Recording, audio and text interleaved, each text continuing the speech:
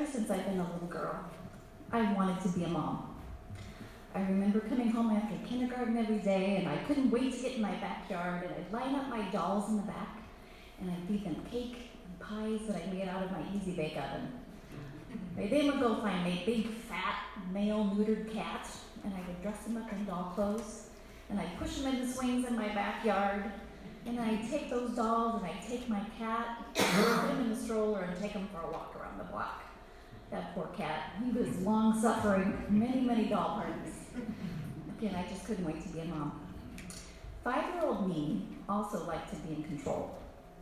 I liked my things just so. I liked my room a certain way. I liked to wear my dresses and my ribbons in my hair. And my younger sister always drove me crazy. Her room was a mess, and I called it the pig pen. I think being in control made me feel safe and secure and gave me a sense of purpose. And that was really important to me at the time. To this day, I still have this awesome backpack for work. You guys can picture this, right? It has got zippers and pockets, and I have places for my planner, and I have places for my laptop, and my keys, and my pens, and my pencils, and it makes me so happy to tell you about that backpack. So I grew up, I went to college, I met and married this wonderful guy named Mike, and we started our lives together. And we had several years of traveling and having fun with friends and family, and we finally decided it was time for us to start our own family. I was so excited when I learned I was pregnant with our first son. I mean, this was my heart's desire, right, to be a mom? And over the next 3 years, we had a second son, and our family was complete. And then the real fun started, right? We were busy juggling our careers, we were traveling, we were doing all these things. Our boys were starting to grow up. They're not little toddlers anymore, they're in elementary school, now they're in junior high. But we're managing, right? We're struggling to kind of do all our activities and our careers, but we think we have it together. But as our younger son started 9th grade, we started to see a real shift in his moods and his behavior. My bright, funny, creative kid all of a sudden became really sad, and he was overwhelmed. And he was needy. He couldn't do the things he wanted to do anymore. He stopped participating in his favorite activities. He couldn't get out of bed in the morning. And he started missing more and more and more school. This was a pretty scary place to be. And for a person that likes to be in control, this was really hard. And over the next several weeks of a lot of darkness and confusion, our son was diagnosed with depression and anxiety. And what I found about myself is that I rode that roller coaster ride with him every day. When he was in the pit of despair, I was right there with him, and I had a really hard time getting out. It was so hard, and it was a really dark place to be.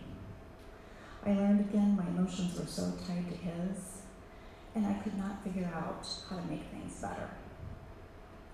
Now the part of me that really likes to be in control now is taking the super high gear, right? And I am working, and I am scheming, and I am doing everything I can to fix this, right? I can fix this, I can control this, I can make this better. But I couldn't get out of that dark place. It was a place of hopelessness and helplessness, and I didn't know what to do. At the time, I had support from wonderful friends and family. Many of them are here today, but I couldn't really get out of that dark place. It was a scary, scary time. I felt like I always had this huge rock sitting on my chest, this rock of sadness and fear, and I just didn't know how to dislodge it. One of my biggest support systems, then and now, is my Tuesday night Bible study here at Hope. And these women are amazing. About 2 years ago, one of the women attended something called Inner Healing Prayer. And she came and told us about it, and her testimony was so powerful. I learned that Inner Healing Prayer is a facilitated conversation with God, guided by members of Hope Prayer Team. And it's intended for spiritual and emotional healing. Well, sign me up, right? I need that. I know I needed that. So my first night of inner healing, I went to Hope Rocky, and I didn't know what to expect. And I was led through the most beautiful night of guided prayer. And as we were going through the process, all of a sudden I realized I was weeping. I had tears streaming down my cheeks. And I had a great sense of release. But later that night, I drove back home, and I faced that same situation of darkness and chaos. And I was right back to that same place of hopelessness and helplessness. I did not think that I could be healed until my son was healed. And I was really losing myself along the way. A few weeks later, I had this really strong urge to sign up for a second session of inner healing.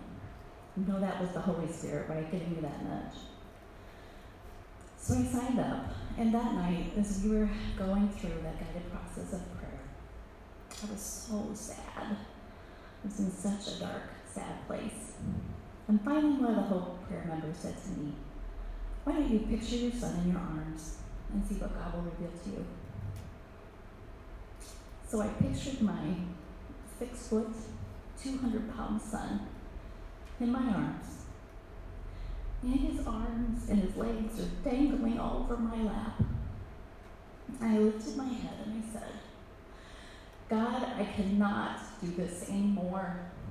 I am not in control, and I don't know what else to do besides give him to you." And the most amazing thing happened. I saw God reach down, and he took my son, and he lifted him in his arms. And I realized that it was time for me to surrender, and to let go, and to let God happen. And at that time, I gave all my fears, and my frustrations, and my anger, and my sadness, and my lack of control. I gave it up to God. And that was the most awesome, peaceful, amazing place to be. I realized the most loving thing that I could do was give up my son and myself to God and let his love heal us both. In that moment, God became real for me.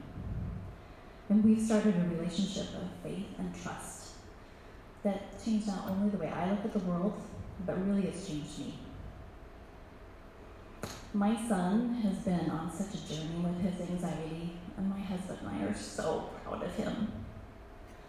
There's times he still struggles, but when I get down and I get sad, I know all I have to do is lift him up, and God is always there to take him in his arms.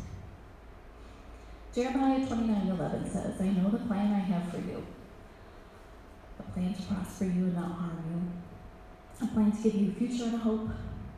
My good news to us all here tonight is that God offers us all that future and a hope if we will surrender and trust in him. And that is a beautiful and a joyous and a hope-filled place